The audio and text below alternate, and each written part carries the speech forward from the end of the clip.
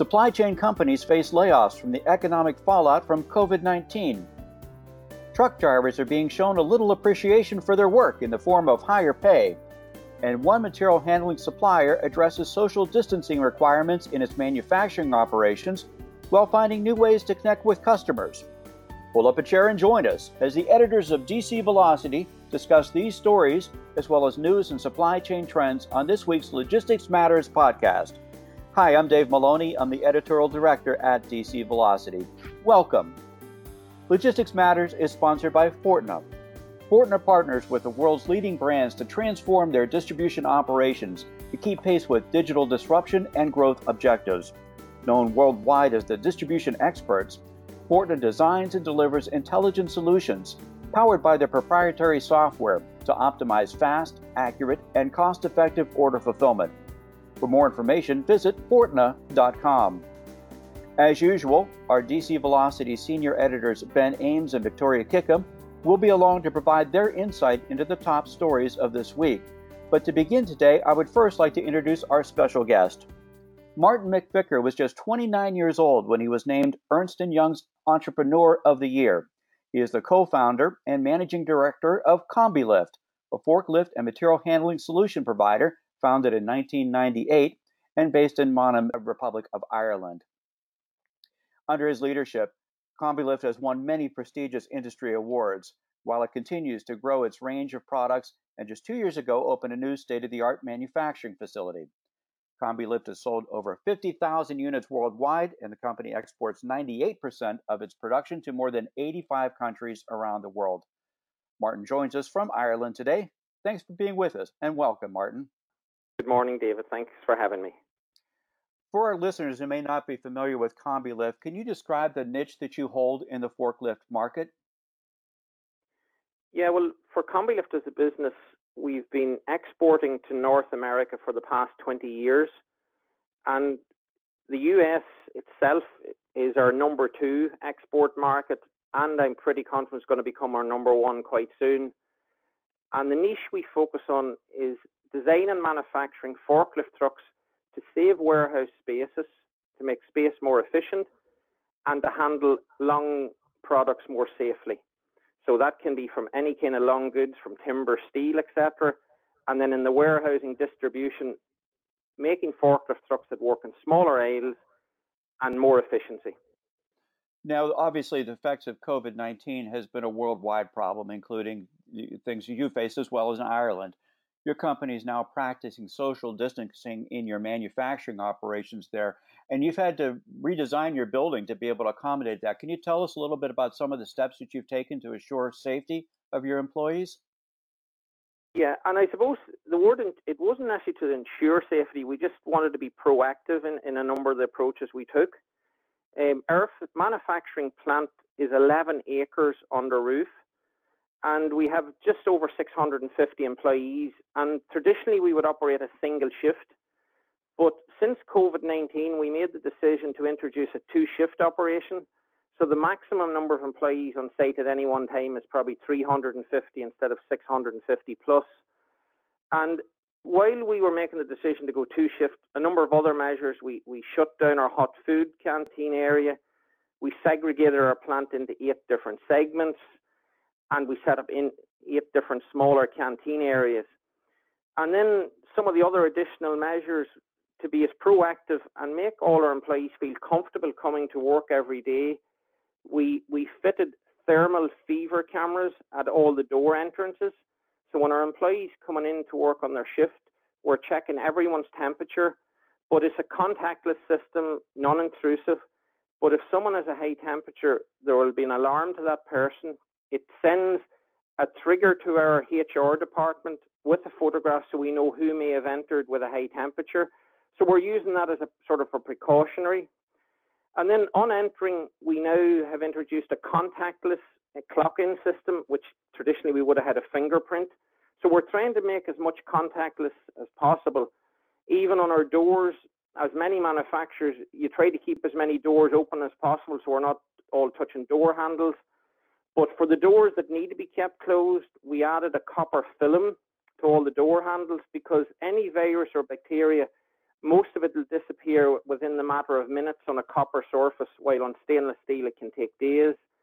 And then right through the plant, all our employees as a protocol, wear face masks. And even in our office administration block, if employees are moving around, it's mandatory to wear face masks, but if you're sitting at your computer desk, it's not. So that's just maybe a quick snapshot on some of the measures, which makes it very easy to introduce social distancing. And for our business, we have markings on the floor, so we're trying to keep a 6 feet social distancing in any area in the plant. Has that affected how you set up your manufacturing lines to be able to maintain that 6 feet distance? It hasn't affected our assembly lanes because, our products that we manufacture, forklift trucks, are quite sizable. So the distance between one vehicle on the assembly lane to the other is 6 feet plus. But what we've done, we have 4 moving assembly lanes. And on our first shift, we operate lane 1 and lane 3. The second shift is lane 2 and lane 4. And we alternate that week on, week off. So 50% of the employees are on morning shift this week, and then the other 50% are on morning shift next week. So we've kept it quite flexible, so everyone is pretty happy with the routine, and they know their schedule for the coming weeks ahead. Yeah, that seems like you've made some very good steps there that have been able to maintain your operations while being the least disruptive to your employees. Since you make your forklifts, the articulating kind of forklifts that you manufacture, I would imagine that they're designed obviously for saving space and working in narrow aisle configurations. Your phone has probably been ringing off the hook with customers wanting to expand the available space within their facility by reducing the amount of storage space that they have, or reducing the aisle width within those racks. Can you explain what some of your customers are looking for right now? Yeah, and that's been our traditional model. We're bringing value to our clients because we're allowing them to do more in less space.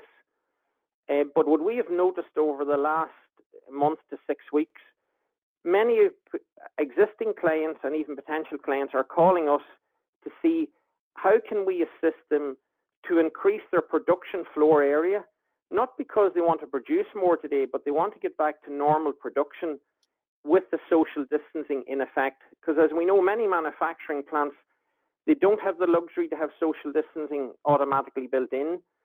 But the real value of our products, when you look at any manufacturing plant, it doesn't matter what product you manufacture, you have raw materials coming in, you have production in the middle, and you have finished goods going out.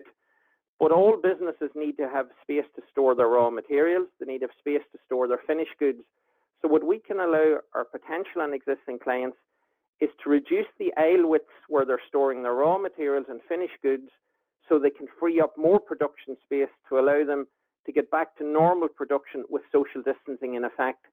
Now, of course, as we know, there's some industries that are really booming because of COVID-19, but not so many. But for the ones that are really booming, they're really anxiously looking just to get more production space to produce more product. Right, and I would assume the same would apply to your warehouse customers as well, with wanting to free up more space so that they can be able to pick the orders they need to do, but have those workers separated with social distancing as well. So they need that floor space in addition to that. Yeah, absolutely, David, because you're absolutely right. In a distribution center, where you're doing your day-to-day picks, in the picking stations, that's usually where social distancing is hard to find. And what our products allow them clients to do is narrow down their aisles in them distribution centers so they can free up more production floor area to get on with their normal day-to-day picks.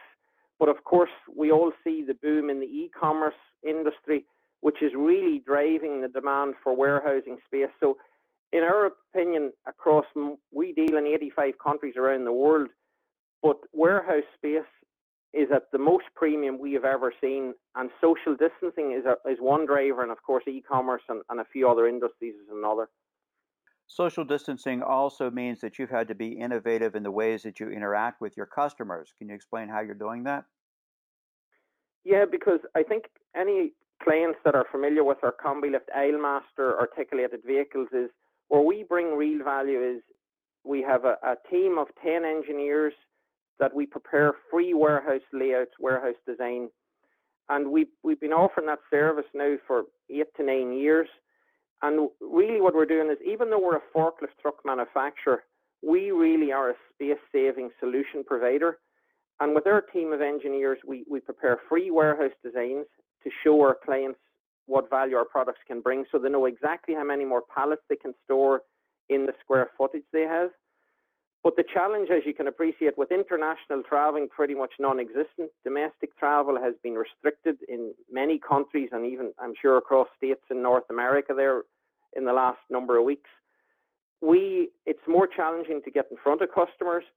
And then on top of that, there's certain companies do not want to have vendors walking through their production areas or walking through the distribution centers. Using very simple technology such as FaceTime or WhatsApp, where we will call a potential client on a social call using FaceTime or WhatsApp and say, we're going to call you, arrange the time, ask the potential client if they're happy to walk through their warehouse. And because they know what we're planning to do, they're very willing to put their phone or smartphone into video mode, walk around their warehouse or their production floor, show us the pinch points and challenges they're encountering. And taking some snapshots, that gives us a lot of data that we can figure out, well, what can our product, how can we bring value? And within 24 hours, we can come back with a proposal drawing that if this potential client was using our vehicles, how many more pallets they can store in their building. And using that simple technology has allowed us to get in front of clients that it would have been very difficult otherwise because of COVID-19. And we believe with this little bit of technology, we're going to continue to use this even post-COVID-19, because as we all know, traveling is going to become more expensive, particularly when it takes airlines at least over the next coming year or two. So there's very good innovation being applied to the kind of technology that allows you to do that. Speaking of innovation, like many companies in our space, you've stepped up to offer your manufacturing capabilities to help hospitals and medical professionals. And your team developed a splitter device that turns one ventilator into multiple ventilation stations. Could you tell me how it works and how you came about with that solution? Yeah, well, in fact, my last flight I took was I was at Modex in Atlanta early March. And on my way back from Atlanta, it was very much in the media. It didn't matter whether you were in North America or in Europe or in Asia. There was really many countries were getting concerned about the potential lack of ventilators because of COVID-19 ramping up. And, you know, many countries, including North America, got General Motors, NASA, and, you know, different organizations came together to develop and build ventilators. And in Combilift, we're thinking, how can we really assist either Ireland or the world in terms of building ventilators? Say, rather than being another Me Too manufacturing ventilators, we like to always analyze what is the real challenge here. And the challenge is, in our opinion, was that it wasn't just that there was a potential lack of ventilators, but there's a lack of units there to ventilate patients. And my first encounter with the Irish HSE Health Authority was to analyse how ventilators operate, because as you can appreciate, medical devices is not our core business. But when we analyse the detail, there's enough flow rate from a standard branded ventilator to do up to maybe 4 or 5 patients. So very much with the Combi Ventilate, which is a ventilator splitter, we have developed a bolt-on or an attachment that goes onto a standard branded ventilator, but it can ventilate 2 or more patients. And not only can we ventilate, but we can actually control the flow of oxygen and air to patient A and patient B and monitor it, the same as you'd have with a conventional ventilator.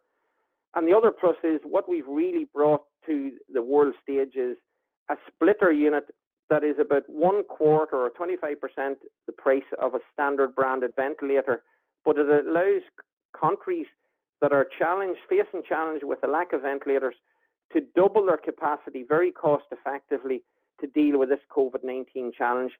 But we very much set this up as a non-for-profit business, because for us, we don't want to be profiting on this, but it is an opportunity for Combilift that we feel we might decide to develop more in this field going forward, since we've got more of an understanding of that medical sector.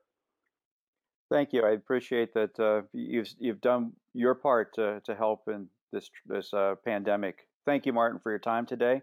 We really appreciate you spending time with us. We'd like to encourage our listeners, if they'd like more information on CombiLift, please visit combilift.com. Now let's turn to some of the other supply chain news from the week. Ben, you wrote a story this week that companies are balancing the economic impact of COVID-19 shutdowns with the pain of potential layoffs. That's right, Dave. As Martin was saying, it's been very clear how the impact of the coronavirus has really hurt the results of a lot of companies in every corner of the world.